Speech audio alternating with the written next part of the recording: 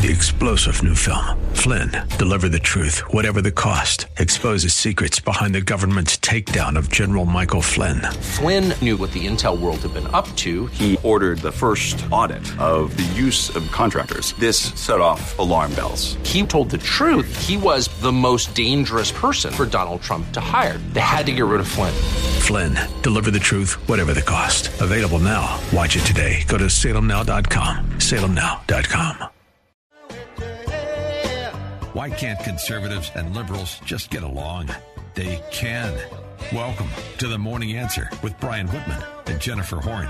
Thanks for joining us. It's your Tuesday morning answer. Brian Whitman looking very handsome in teal. I'm Jennifer Horn, and you're in our 6 o'clock club. Thanks for joining us bright and early, right at the start of things. That's how we like it. You're a platinum member of the Morning Answer 6 o'clock club because you are hearing us on first words, first breath, first words of the morning for a Tuesday. Oh, and by the way, as you mentioned, Tuesday, I look back. It's been a slow news week to last Tuesday. Not really? Much. Tuesday again, really? Feels like it really dragged. There was not a whole lot going on this last week. Yeah, I think, what did I say yesterday? So last week was the most interesting week of the year, and strap in because here we go, week number 2. It's going to be competitive, I think, with last week. And certainly we saw that. What we're talking about, of course, is President Trump and his campaign's challenges of voter fraud, his allegations of voter irregularities in several states. And as promised, the lawsuits have started to fly in from the Trump legal team. Here's what we have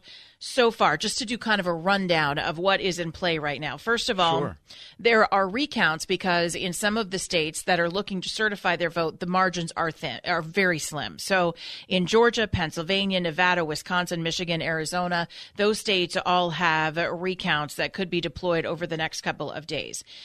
That being said, some of these, it's an important note, I think. Some of the recounts in some states, in California, it's certainly true. If an election result is so close, it will automatically trigger a recount. It's an automatic Secretary of State elections officials function to recount them.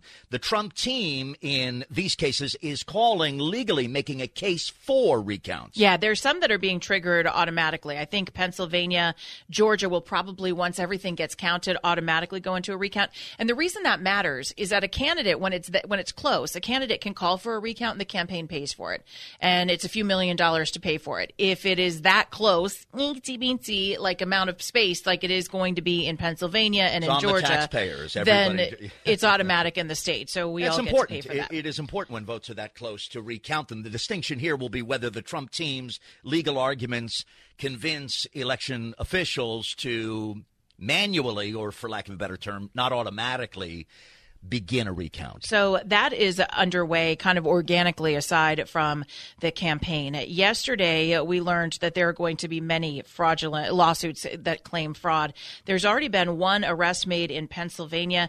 Another UPS worker, so this makes 2, has agreed to testify in court that supervisors were backdating ballots. And remember, the issue in Pennsylvania is that before this election, they changed the law to allow ballots to come in 3 days after Election Day with postmark or without.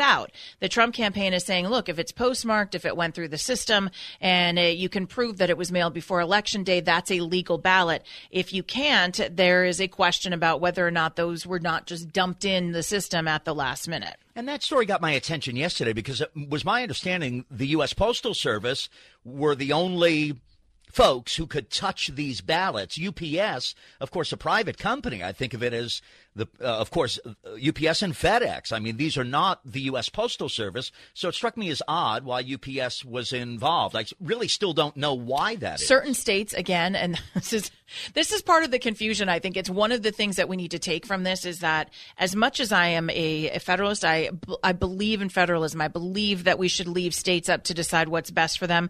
There's a lot of confusion about election law because each state is different. Each state has its own set of standards. Like in Georgia, if you don't get 50% plus 1 vote, it's a runoff. That is something that we don't do here in California. It's just a majority. So there's lots of little bits and pieces to all of this. There are also some challenges about the Dominion voting machines. I don't know if you've heard about these, but in Michigan, the term Dominion meaning it's a brand basically. So okay. That's a company that manufactures these electronic voting machines. Correct. And they are a company that did the voting machines for Michigan, Nevada, and I believe Georgia. There might be another state on that list, just going out of memory. And in Michigan, there was and I'll use air quotes here, a glitch that would assign counties to Biden. And then when you went back in and challenged those results, entire counties were being flipped to the Trump side because of this glitch in these machines. So that is also an investigation that's underway about the Dominion vote counting machines. It's used in 47 counties in Michigan, and it's also used in several different states. In the middle of it, these are among the most stressed legal arguments from the Trump campaign that are coming here to trigger the recounting of votes, et cetera, et cetera. Just the ones we know about as of yesterday, yes. Well, that's right, and it's a fairly decent list. I mean, the court reporter, whomever that person is getting the stenography, is the carpal tunnel this week with all of this. There's more to hear, but from the other side, the Joe Biden. See, I'm doing it too, saying Kamala Harris's name first. She likes that, by the way. I know, it's rubbing off on everyone. They are threatening a lawsuit here in the event that the president doesn't begin some more transition processes. But I know we have more challenges, and it's the reason that there is no concession here. Right. And I think I said USPS is what I meant, which is probably why you went, why are you saying UPS? Well, it's a big deal. It's a big difference. That S the matters. Postal Service. I thought I had said it. Right. I apologize. So, no, it's important. Thank you. I did not know. Each state actually goes through whether or not there's a legal postmark on this, because the Postal Service will, when it processes ballots, obviously put a postmark on the envelope. Now, there's been some conversation about postage paid envelopes and all of these things. In any case, this is part of the legal argument that the Trump campaign is waging. And one of those unique rules, again, every state has these different rules. In Georgia, 132,000 ballots in Fulton County have been identified, which are likely ineligible. Keep in mind, at this point, there is like a 10,000, 11,000 votes separating these two candidates in the state of Georgia. 132,000 ineligible ballots could make a difference. A self-described Democrat Party worker who was a Michigan resident bragged on Facebook, "I work for Wayne County, Michigan. I threw out every Trump ballot I saw, tens of thousands of them, and so did all of my coworkers." Now he's being pursued. The person who would say that out loud is obviously confessing to a significant crime. So, I mean, that's why this challenge, of course, is going to a place where some folks are jumping off the wagon, so to speak, and a poll in the last 24 hours says most Americans don't believe the claims of voter fraud that the president has been making since a week ago, Tuesday of last week, Wednesday, more specifically, and nor do they believe that most Republicans actually also believe them. It's interesting because I don't know what poll that is, but I saw a poll from Morning Consult and Politico, and they did a poll. And God knows what we can do with polls after the last election, so it's kind of weird to cite them. You can hang your hat on a poll. Exactly, line your birdcage with them. But there were 1,987 registered voters that were asked by Morning Consult and Politico. Of the Republicans who responded, 70% of Republicans believe that the 2020 election was neither free nor fair. And this is the point. This goes so far beyond Trump or Biden. And truly, I don't know if there's going to be enough votes different here. I'm willing to accept a Biden presidency if that's where the evidence is going to lead. But I think we owe ourselves this investigation because of what we've seen in California for so long, fraudulent votes, dead people receiving ballots, all of these things, because the nation is going in the direction of California elections. And it doesn't have to do with the candidate. It's about ensuring that people don't lose faith in the system, because when they do, that's when we have a real problem with our republic, with our democracy. So well, I agree with that significant macro argument, but the issue with regard to this presidential election, the evidence of voter fraud, the evidence of irregularities has to be relevant to last Tuesday and the days before that when ballots were being sent in. Absolutely. And I think I just read off a bunch of different headlines that are being investigated that would suggest voter fraud and irregularities. And, and you also said that it's because of what has happened in the past and here in California. And while I agree with you and heard what you said, it's very important distinction. You are right. There is voter fraud and there are problems with securing votes. Period. New sentence. How much of that was present in this presidential election? And that's the investigation that we need to give some time to. Well, that's the Trump legal team's case. And also legal investigation. So yesterday, Attorney General Barr said if there are real instances of voter fraud, he's instructing people to his Department of Justice to prosecute those. You have Republican attorneys general taking legal action over the Pennsylvania mail-in ballots. That's going to be a source of contention, so much so that the media, which called Pennsylvania for Joe Biden on Saturday, making him president-elect in their eyes. If you look at Real Clear Politics, Joe Biden is not the president-elect. President Trump is not the president-elect. They still have Pennsylvania in the neutral category. They have Arizona in the undecided toss-up category. They have Georgia in the toss-up category and several others. So I think it's really important that we don't assign a huge amount of faith to what the news media told us on Saturday. I think we have to, in all good conscience, let this play out. Let's see if there's something there before we move on. All right, as we continue, Joe Biden acting in the realm, at least he believes he's the president-elect. What is he going to do on his first day in office? Well, he's making plans, and he's telling you won't believe what it is. As your Tuesday Morning Answer continues. News and talk you can trust. The Morning Answer with Brian Whitman and Jennifer Horn. Thanks for joining us on your Tuesday Morning Answer. Brian Whitman, Jennifer Horn, and yesterday, Joe Biden getting together a COVID-19 task force, his first move as president-elect, and that is what the media is calling him. I don't believe that's true until the votes are certified, so I will say allegedly the president-elect. Allegedly? Okay, allegedly. Well, yeah, because certain media outlets have called it for him and certain ones have not. If you look at Real Clear Politics today, right now, there is no president-elect. It's 259 to 214, so there's still a lot to be decided. So there's something important to be said here, that the one of the significant stories today is that the General Services Administration, which is responsible for overseeing the presidential transition when one president is a president-elect or wins an election, or I know as some believe did not, or we don't know yet, access to Washington office space, access to, for example, classified information, access to all of the mechanisms and levers of the transition process are in this moment being not accessed by the president. Well, once there's a declared winner, those funds will be accessed. Right now, there is not a declared winner. Well, the Biden-Harris and again, and this is all just what folks believe, and this is all just what folks think, and we understand that. And I know that some folks are inclined to not have wanted President Trump to be in office, and some folks are inclined to have wanted him to stay. And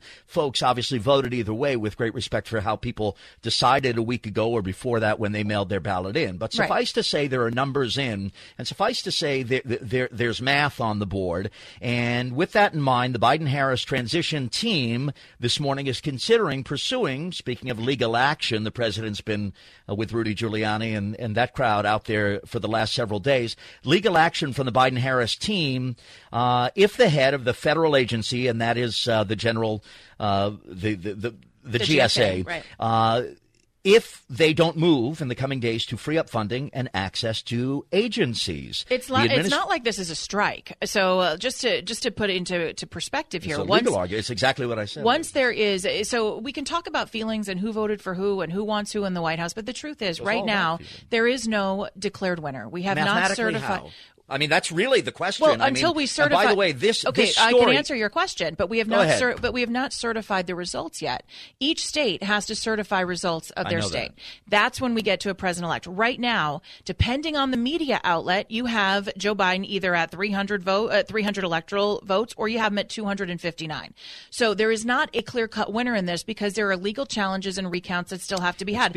Now, in a couple of weeks, when those things are certified, all of the resources will be turned over. In the meantime, time, nothing's been held back from Biden. He's already forming his transition team. He's already been given access to some intelligence. He's already been given some access to coronavirus and the briefings. In fact, that's how yesterday he was able to form his coronavirus task force, which was announced, and we talked about it here.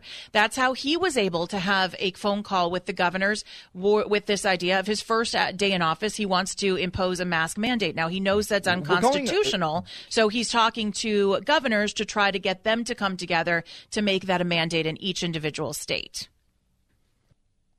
That's right. Is your perception that Joe Biden and Kamala Harris and a whole lot of people in this country think that the election is really legitimately, mathematically, razor thin and undecided at this point on a Tuesday, a week after the election? This is a significant story because the stability of the federal government is hanging in the balance here.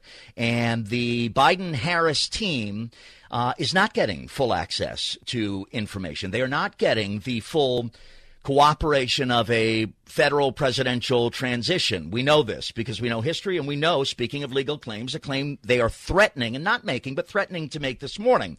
So on the flip side of that is this I think it's a different understanding or belief or determination on either side. I just think we need to look at the facts, and the facts are that no state has certified their election results yet. So well, that's also true a week after most elections. The certification right, but there are takes a long questions time. In this one. So last time around, there were legal challenges, and people are not talking about this. Hillary Clinton launched a whole series of legal challenges after the 2016 election. So I think it's funny that it's making it seem like this is the first time that someone has challenged us. Historically, this has happened, and so we wait till these challenges are done. We wait. I mean, don't you think it's fair? I mean, just forget about who the characters are. Don't you think it's fair that we wait for the recounts to take place? The recounts, they haven't even been done yet. The recounts that are triggered by by law automatically when the numbers come in are state law in the 50 different states that govern their own elections. So having said that, the recounts that the Trump legal team is trying to compel with legal arguments are a different thing. And the elections we reference are a different thing. If you were Hillary Clinton 4 years ago, who by the way lost the election, she did have about 3 or 4 million more popular votes. So and hold on.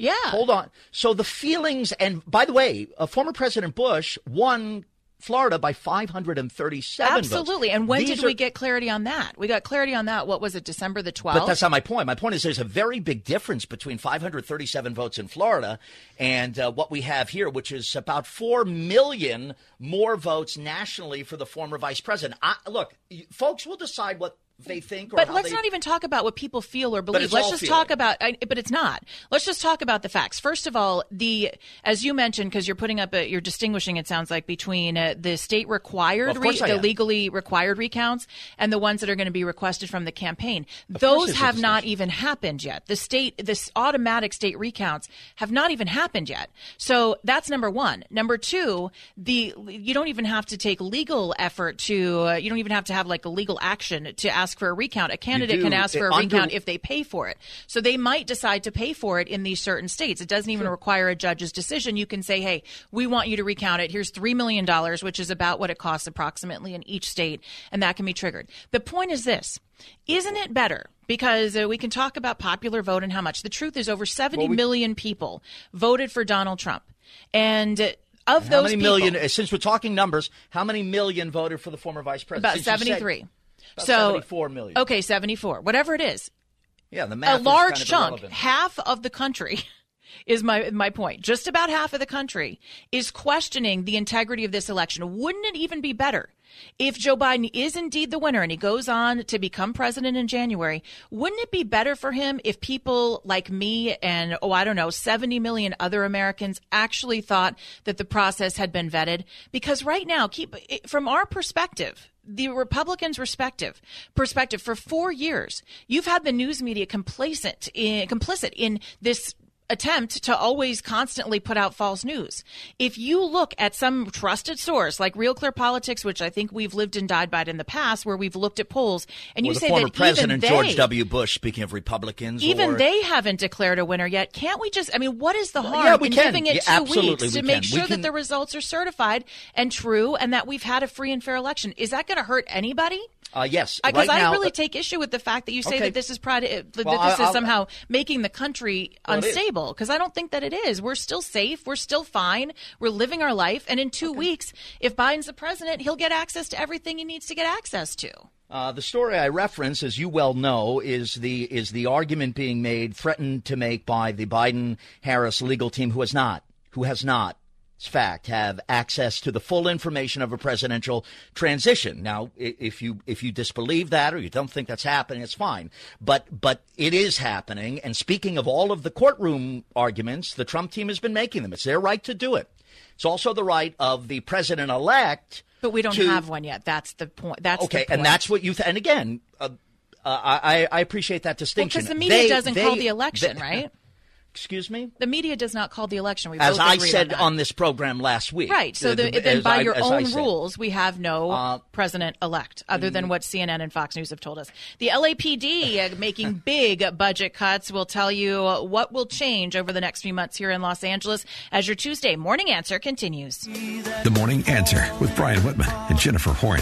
Jen is the conservative crusader. Brian is our lovable liberal. Welcome to The Answer. Thanks for joining us on your Tuesday Morning Answer. Brian Whitman, Jennifer Horn, and you. 855-785-8255 is the number specially set up for our 6 o'clock club members. 855-785-8255. And Whitman, boy,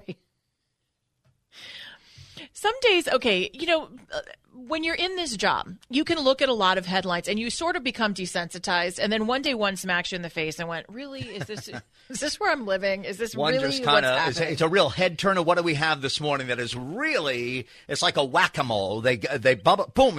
But occasionally some of them you need a bigger mallet to pound it because you can't even believe they're in. So what is that headline? And I want to admit to you, I understand that I am fully biased because I think that this is just a bad track. And I know that there's a lot of people who are probably cheering this decision today, but you people, really a problem for me. Oh, the decision here in this story now? The LAPD is getting another budget cut. So they've already been cut. Now they're going to cut another $150 million. Okay. Yep. And this is going to make 234 officers leave special deployment. So special victims unit, meaning rape, child trafficking, and I would say like gang and drug trafficking, right? The gangs unit, all of those officers are leaving those special deployments and they're going back on patrol. They're reducing desk hours. The special deployments will stop. They will not staff teams that cover homelessness issues anymore, which they're not fixing that problem. That problem's not going away just because you're cutting your budget. Well, that's right. And Michael Moore, the LAPD chief, said that they're reorganizing the entire LAPD to accommodate these budget cuts. Now, I was talking to a friend of mine whose husband works for the CHP, not for LAPD. Okay, but the chief is. We'll get to the chief in a moment. The officers have turned on the chief. Yes, and he actually was speaking to, I think it was Bill Malugin yesterday at Fox 11 locally, and it said, maybe I haven't done a great job having my officers back for the last couple of years. So he knows that he's hugely unpopular right now with LAPD officers. But my friend, whose husband is a CHP guy, right? We were talking about this over the weekend, actually, and she said, what's happening here is that all you're going to do is that there will be no officers who are investigating things anymore because they're killing all the special deployments. That's right. What they're going to be doing is just hiring a bunch of ticket takers. So what are we going to see? We're going to see more speeding tickets. We're going to see more cell phone, infringements when you're driving and talking on your cell phone. All the little stuff is going to become the big stuff for the LAPD, and all of the big crimes are going to get no treatment or scrutiny because they don't have the money to do it. Well, yes, the funding is, of course, and with the effort underway to yank, by the way, the Sheriff Villanueva here, and locally with the LAPD, as more broadly with county and the survey, 90% of police officers, and Chief Moore has put out in the last 24 hours an apology to the officers. 90% have said they don't feel supported by Chief Michael Moore. That is an overwhelming crisis of confidence in the chief of police of LAPD, Michael Moore.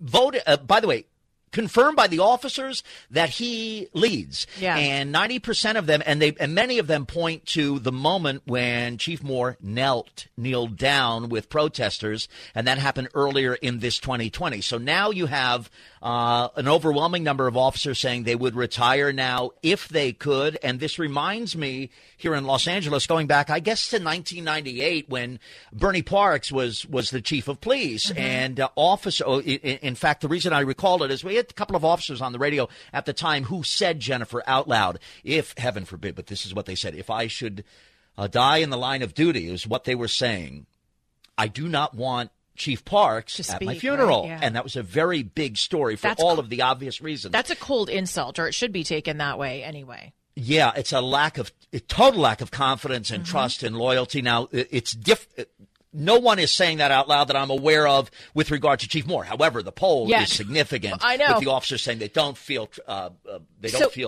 the reason that people go into law enforcement, and look, I get it. There are some bad people that have gone into law enforcement, but by and large, the bulk of the people are good, and they enter law enforcement because they want to enforce the law. They want to keep people safe. This is why they go into this field, and they're going to have their hands tied here in Los Angeles. This is what, just for more detail as to what they're cutting. Michael Moore, I'm talking about, that's he went to the LA Times, did an interview with them yesterday, and he told them that the department is going to cut air support. Just think about that. Think about what you lose when you don't have the eyes from above. And forget the car chases and the silly. I mean, some of that stuff is silly. Some of it is. Those are mostly news choppers above, right? That's Sky 9. And some of that is dangerous, but some of it is silly. And we overplay it in LA because everybody loves to watch it. Don't know why. But the air support for people when there's a suspect on the run going in and out of people's yards and into the neighborhood. I can't tell you how many times I've had LAPD helicopters, because you know where I live, over my house with the light shining around. And at least they're following where the people are going. Without that ties the hands of officers. So they're cutting air support. They're cutting robbery, homicide, gang, and narcotics units. All of those will be gone. And all of this is because the city council cut the department's budget, and they've done it big. They did it last year. They did it this year. And this is what they have to deal with now. So they just have to make these cuts. And now, thanks to the incompetent city council, you're going to have a lot of people out there giving speeding tickets and not a whole lot else. It's just that's exactly right. And the funding is very real. In fact, it's been in the conversation here in 2020 with all across the country, local departments being threatened with defunding, et cetera. We have here the LAPD, the chief, Michael Moore, who emailed officers over the weekend to say that he was sorry for some of the public statements he'd made following protests about policing, and he pledged to do better. Fox 11 obtained the email, the letter, and it says, and I'll just quote it, Jen, verbatim, I apologize, and it's to the officers from Chief Moore. I apologize to those of you I failed by my actions or words. I believed in my heart each action was the right thing to do. This is largely in reference to his, as the officers go, the survey results showing 90% said they would retire immediately from LAPD if they were able to do, and specifically 86% say they feel unsupported, which is the term, by Chief Michael Moore. And that's a bad word to hear when you are the police chief, because here's the thing: whether or not you want to investigate your officers, or if there's reports of misbehavior, you want the bulk of your officers to feel like you have their back. It's like working at any place, right? When we feel like we don't have support of the people that we're trying to serve and work for, that becomes a huge problem, right? It puts a lot of pressure on you. I mean, it puts pressure on you. It makes your performance worse. And so what is that message if he feels like he's losing confidence? I mean, I think it's time, and I'm not trying to be a shock jock here because I know you like to say I'm being a shock jock, but I think it's time for Michael Moore to go. I think he needs to go. I don't know that you can repair the damage that has been done. And I think the police need someone who is going to at least support them. It doesn't mean that you're giving them the 100% to run buckshot over the whole city of Los Angeles, but you're at least giving them the support that they need and somebody that they feel like will have their back. That's exactly right. And when you're leading a police department, and obviously when it's a public It's the police department. So the officers, I would say, first and foremost, and I understand this, they need to feel as if they are supported by the chief. This is a significant, gigantic issue. 86% saying of officers, and it's not the public. This is the officers saying they don't feel supported by Chief Moore. That is a crisis of leadership, it's a crisis of confidence, and in the police department is probably the first place you don't want. Let's take a page out of my Whitman Broadcast School handbook here, and if you are an LAPD police officer, chime in. I think Michael Moore should go. I'd also think the city council and Garrett Garcetti should go, because I think they've all been failures too. But if you are a police officer, you can be anonymous. Let us know what you think of Michael Moore. 855-785-8255, 855-785-8255. Mitch McConnell and Chuck Schumer battling it out on the floor of the Senate yesterday as your Tuesday Morning Answer continues. News and talk you can trust. The Morning Answer with Brian Whitman and Jennifer Horn. Thanks for joining us on The Morning Answer. It's Tuesday. We're starting off the work week. Well, we did that yesterday. Now we're really getting into the swing of things. Brian Whitman, Jennifer Horn. And speaking of the swing of things, now I know we are on different sides of the equation when it comes to just who the president-elect is, or if there is one yet. We've established that. Well, it's a big But story, I think you'll appreciate the fact that yesterday, also on differing sides, Chuck Schumer and Mitch McConnell also arguing about who the president-elect is. And dispensing with some of the courteous, polite formalities of the U.S. Senate, really going for it on each side. You know, they always say, if you have beet juice, it opens up your blood vessels to really get your circulation pumping.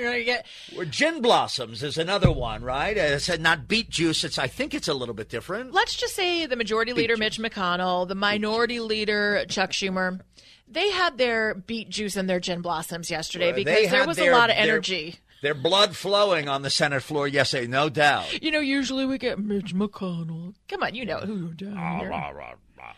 Where's my beet juice? We got a little of that. We got a little gel. No, very little. But there was a little excitement here, a little pep to the step of old Mitch McConnell. Take a listen. This is how he started on Democrats and just how this process should be allowed to carry through.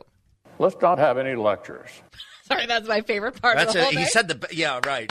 That's great. We need to have that on. Oh, here we go. Look, we've got it already through the magic. So anytime either one of us gets long-winded, this is what we're going to give each other. Ready? Let's not have any lectures. Perfect. It's perfect. Oh, we've got it on our button bar. All right, here we go. And the fun thing is that's what he says before he sort starts of maybe lecturing. goes on. I don't know. Let's not have any lectures. No lectures about how the president should immediately, cheerfully accept preliminary election results from the same characters who just spent 4 years refusing to accept the validity of the last election, and who insinuated that this one would be illegitimate too, if they lost again. Only if they lost. I'm sorry, what? So let's have no lectures on this subject from that contingent. All right, so there you have Mitch McConnell saying give it some time, then talking about Hillary and Pelosi. So we're dipping back into the Hillary files. Here's a little more from Mitch McConnell. In late August, Secretary Hillary Clinton said, quote, Joe Biden should not concede under any circumstances. I think this is going to drag out, and he will win it if we don't give an inch. That same month, Speaker Pelosi and the Democratic leader both stated, quote, President Trump needs to cheat to win. In October, when Speaker Pelosi was shopping some conspiracy theory about the Postal Service, she recklessly said, quote, listen to this, I have no doubt that the president will lie, cheat, and steal to win the election. Now, does this sound like a chorus that has any credibility whatsoever to say a few legal challenges from President Trump represent some kind of crisis? Let's not have any lectures. What? Oh, back to the beginning. I agree, Senator. I agree. Well, he wasn't the only one. Now, yesterday on the program, we had, actually, let me find it just in case you want to remember. Go back in time. You remember this from... Yes. Well, see, by the way, a day can be a really long time in this environment. Believe of the me. Information coming forward. I can't remember what I said 2 minutes ago. Here's Chuck Schumer. Now we take Georgia, and then we change the world. Yeah! I'm sorry, can you repeat that, Mr. Schumer? Now we take Georgia, and then we change America. Okay, you notice that the difference there, not only did he change the world, and then he's changing America. The mask on, you can He hear put it, the right? mask on because he was out in the streets celebrating with no mask. Yesterday, and I was watching this with my very liberal mother, Chuck Schumer had the world's longest coughing fit, and I went, oh, my gosh. Yeah, I mean, it seemed like, Full-on Marco Rubio where he lunged for his water bottle. I mean, it was hard to watch. The guy was really suffering. Now, he did make the case, however, that Biden is the next president and that people just need to come to the table and get to work. The counting of the vote took a little longer than most Americans might have expected or hoped. Indeed, we've got one who says not to lecture. The other sounds like he's reading a storybook to kindergartners. Well, this is why you have to appreciate in this moment. You couldn't find two people more far apart, and the difference of the opinion or the feeling typically is here and other places is that gap is bridged by the commonality of humanity, right? But these two folks here, Schumer and McConnell, they are as far apart. It reminds me very briefly. Remember the president with Leslie Stahl on 60 Minutes? President Trump walked. I was watching. It goes on for 45 minutes. The unedited version. You couldn't find two people who are coming to an issue or a conversation from one is from outer space and the other is from the core of the inside of the planet. Right. Women are from Mars, men are from Venus. Yeah, but maybe Democrats are from Mars and Republicans are from Venus, or Republicans are from Mars and whatever. It doesn't feel like the same planet. I just visualize when I hear Chuck Schumer here that he's called over Chuck Grassley, Richard Blumenthal, and they're all sitting on little slices of carpet like we used to in kindergarten, and they're all gathered around. the counting of the vote took a little longer than most Americans might have expected or hoped. Indeed, some of the final tabulations are not yet complete. It is still to be determined which party will hold a majority in this chamber. But we do know a few things. First, and most importantly, former Vice President Joseph Robinette Biden will become the 46th President of the United States. Our dear colleague, the distinguished Senator from California, Kamala Harris, will be the next Vice President of the United States. And on January 20th, the country will finally turn the page on one of the most divisive and chaotic chapters in our history. And in the meantime, he's just going to kind of get in there and divide it a little bit more between now and then. Chuck Schumer is putting forward words that a lot of people are saying, not all the people, of course. It's very, very significant that in this moment we have a president who is not conceding. And by the way, that's not even said. The words are not a disparagement. It's just a fact. The president is not conceding the election. Now, you might say because he has significant reason to, and you might say, well, it's gone on a little bit too long now. When is the finish line envisioned? I just think we need, and truly, look, I will accept. I've already told you, I'm not going to be miserable for 4 years. But when I look at an electoral map and I still see 5 states that have not made a call yet, it's premature to call anybody a president-elect. We just have to give this a few more days, a few weeks, to try to filter this all out so that we know where we stand with the Electoral College and what the map actually ends up looking like. The fact that 5 states have not yet determined who their candidate is or who the person is that's the winner of the state, that's problematic, especially when the states are Pennsylvania, North Carolina, Georgia, Arizona, and Alaska. I don't know what's happening in Alaska. I mean, when we just get down there. Well, they're not even attached to the country. Well, do you know what the truth? Like, here's the deal with Alaska. They've only counted like 54% of their vote.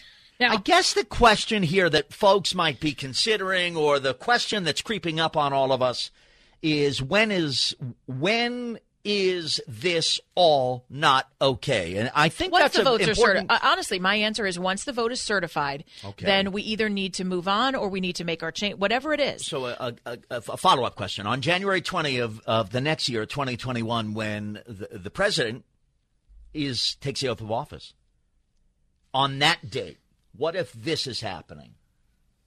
What if one candidate says he didn't lose And he's in the White House, by the way. Here's He's something the I believe, and I think you'll acknowledge, that I feel like I have a pretty good understanding of how Trump operates. And I think that right now he legitimately believes that there are some questions that need to be asked. I don't think if those questions have been answered and if this is put to bed and resolved, I think the president will peacefully transition. I don't think he's going to try to camp out. I don't believe any of that. I think that's all scare tactics from the media that likes to set up false narratives about the president. I think the president knows about legacy and optics, and he knows right now that there are questions that need to be answered before we make decisions and move on. And I think that's where we stand. And I think we can give it 2 weeks to provide our country with access to a fair and free election. I appreciate that. I'm going to mark the calendar here. You guys can all 2 weeks. That'd be a week from today, wouldn't it?